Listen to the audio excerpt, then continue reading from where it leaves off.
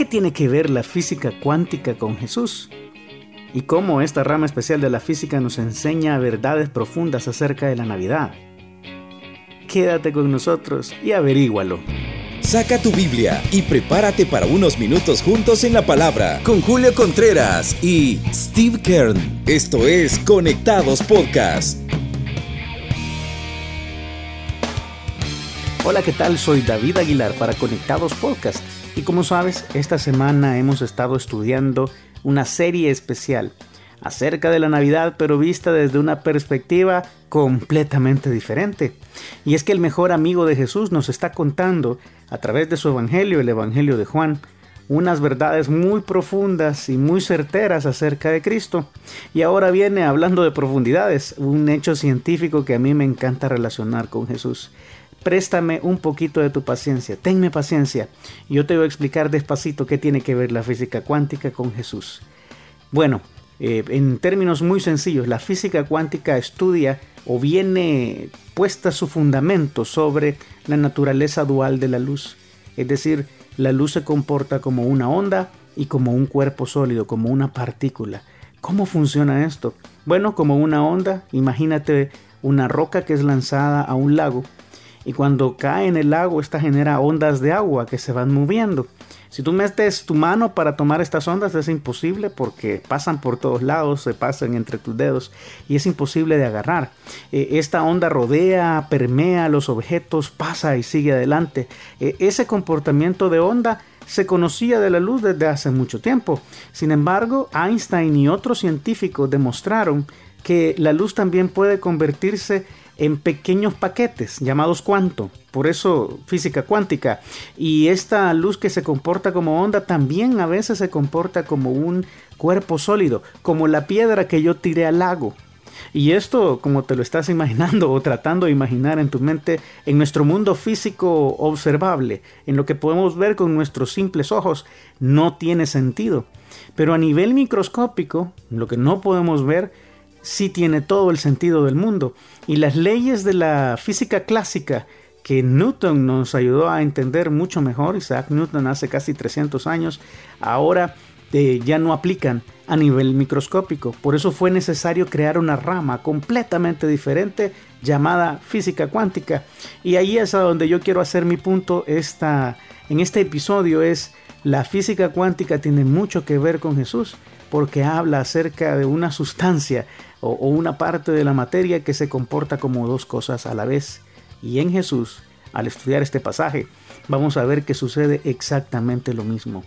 El creador y la creación se vuelven uno en la persona de Jesús. Así que acompáñame por favor a Juan capítulo 1 versículo 2. Juan va a continuar con el razonamiento del verbo. En el capítulo anterior estudiamos cómo este verbo es la acción redentora de Dios hecha hombre en Jesús.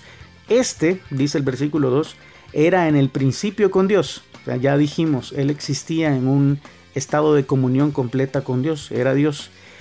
Todas las cosas por Él fueron hechas, y sin Él, nada de lo que ha sido hecho, fue hecho. Aquí viene otra verdad profunda. Y si tú alguna vez te has preguntado, como Dios es un Dios trino, ¿cuál de las tres personas hizo la creación que ahora vemos? ¿Fueron los tres? Probablemente sí, pero ¿quién realizó la acción de que las cosas vinieran a existir? Pues esa es la respuesta. La persona que hizo todo posible, por medio de quien fue hecho todo, es Cristo. Colosenses, la carta de Pablo a Colosenses nos lo dice de otra manera muy bonito, y es que a través de ello, por medio de Él y para Él, fueron creadas todas las cosas. Entonces Jesús se vuelve clave en este sentido, como si yo puedo marcar a una de las personas de la Trinidad que realizó todo el trabajo de crear, yo te digo, fue Jesús. Y todavía es más interesante porque cuando vamos a ver Génesis capítulo 1 y vemos cómo se crearon todas las cosas, es que Dios dijo, su palabra dijo y fue hecho. Pero entonces, ¿cómo funciona esto que Jesús hizo todo? Bien sencillo. Otra vez regresando a Juan capítulo 1, versículo 1, el verbo, el logos, la palabra de Dios, fue quien creó todo lo que ahora existe. Así como Dios dijo y fue hecho, quien realizó este trabajo de que todo viniera a existir fue el logos de Dios, la palabra de Dios o Jesús. ¿Ves? Aquí comienza la parte profunda de nuestra enseñanza. Y aunque yo sé que ahorita nuestro cerebro está un poco revolucionado, y créeme, a mí también me cuesta pues poder elaborar todo el paquete de enseñanza de este momento, pero créeme, al ver esto podemos entender mejor aún Jesús, que a la vez que es el creador del universo, se vació a sí mismo para ser un ser completamente tangible y funcional en esta creación. El creador se hizo parte de la creación, así como la física cuántica habla de la naturaleza dual de la luz y cómo la luz no deja de ser luz por ser onda o ser partícula. De esta misma manera, Jesús no deja de ser Jesús por ser Dios y ser hombre a la vez. Cuando entendemos este principio tan profundo, hay muchas cosas que cobran sentido. Jesús era necesario, en muchos sentidos era necesario. La persona de Jesús, el ser humano Jesús era necesario. La Biblia dice que en Romanos 6:23 que la paga del pecado es muerte. Entonces quien pagara por los pecados de la humanidad debía ser capaz de morir. Y Dios no muere. Entonces, ¿cómo podía ser una persona divina muriendo por la humanidad? No era posible. Necesitábamos un ser 100% mortal para poner la muerte que se necesitaba para redimir a la humanidad. En segundo lugar, también vemos que la Biblia dice que este personaje que iba a morir también iba a resucitar y Dios le iba a levantar de entre los muertos. Pasaje como Isaías 53 lo dice así. Salmos capítulo 2 también lo establece de una manera bien poética, pero era necesario que esta persona volviera de la muerte a la vida, y eso no es posible para un ser humano. La última vez que yo vi, ningún ser humano puede regresar de la muerte. Entonces necesitamos una persona divina.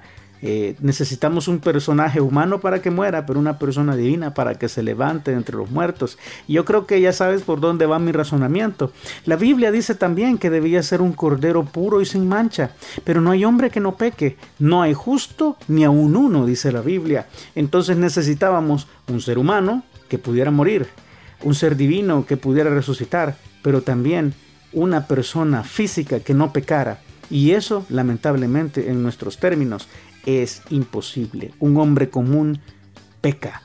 Estamos atados al pecado desde Adán y por lo tanto teníamos que romper esa línea de descendencia de Adán para poder recibir la redención de nuestros pecados a través de un cordero perfecto. Y entonces, otra vez, naturaleza dual de Jesús. Necesitábamos un ser humano que pudiera morir, pero no cualquier ser humano, un ser humano perfecto, pero no cualquier ser humano perfecto, sino también una persona divina que pudiera volver a tomar su vida. Y en palabras de Jesús, él dice: nadie me quita la vida, yo la pongo y la vuelvo a tomar.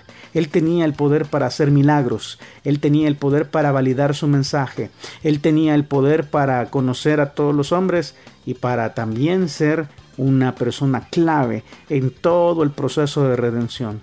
Sin Jesús, nada de lo que fue hecho existiera. Es tremendo. Sigamos leyendo Juan.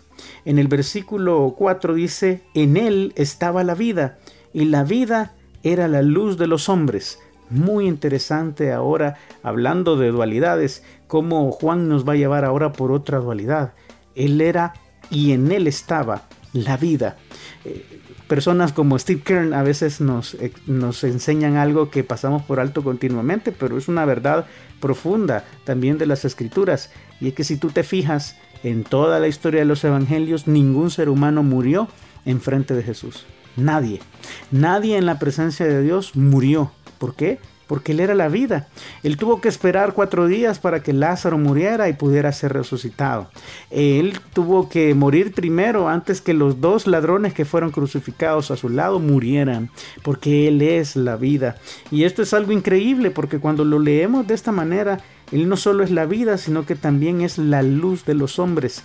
Y Juan capítulo 3, luego en esta charla profunda que Jesucristo tiene con Nicodemo, él le dice: es que el problema es que los hombres no vienen a la luz porque sus obras son malas, y no vienen a la luz para que no sean reprendidas.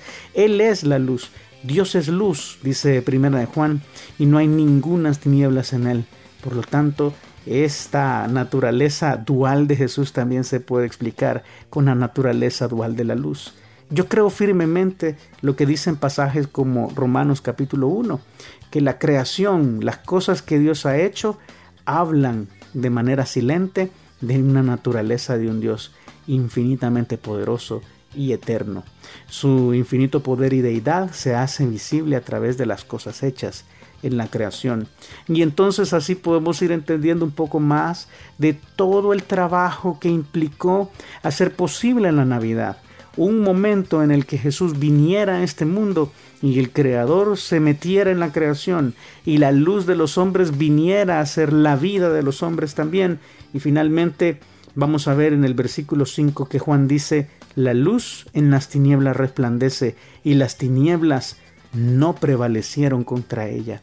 ¡Qué declaración más poderosa!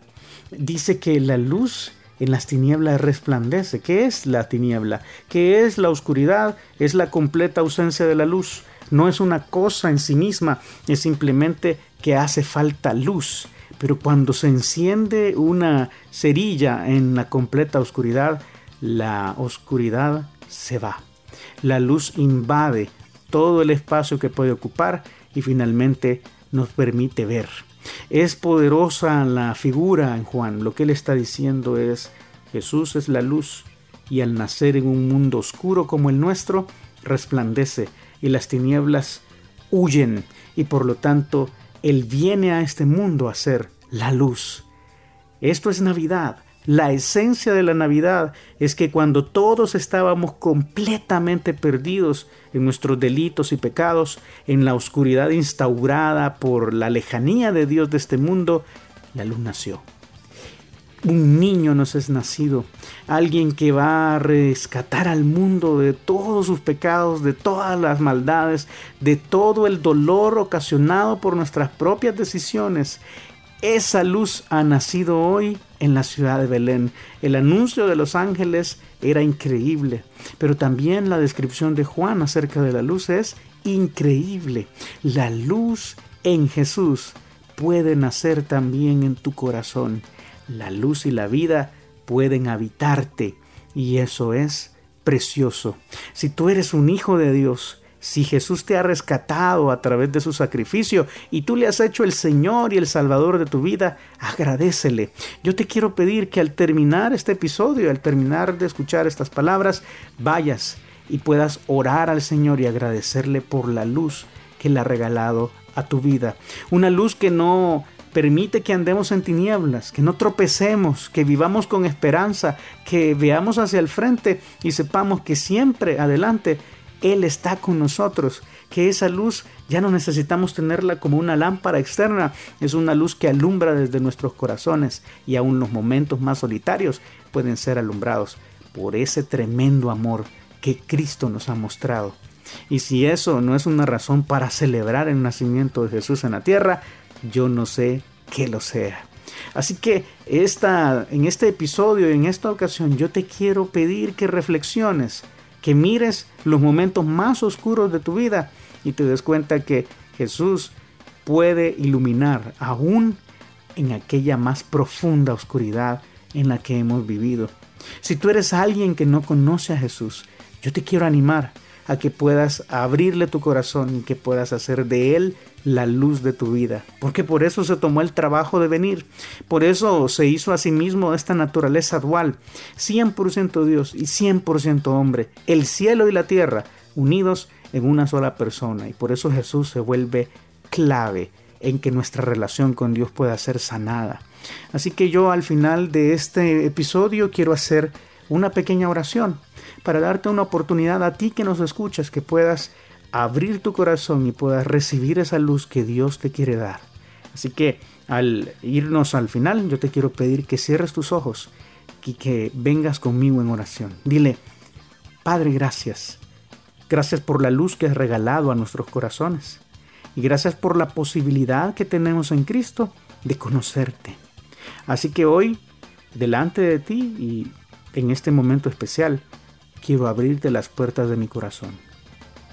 Quiero pedirte que entres a mí y que tú seas el Rey y que alumbres toda la oscuridad en la que yo he vivido.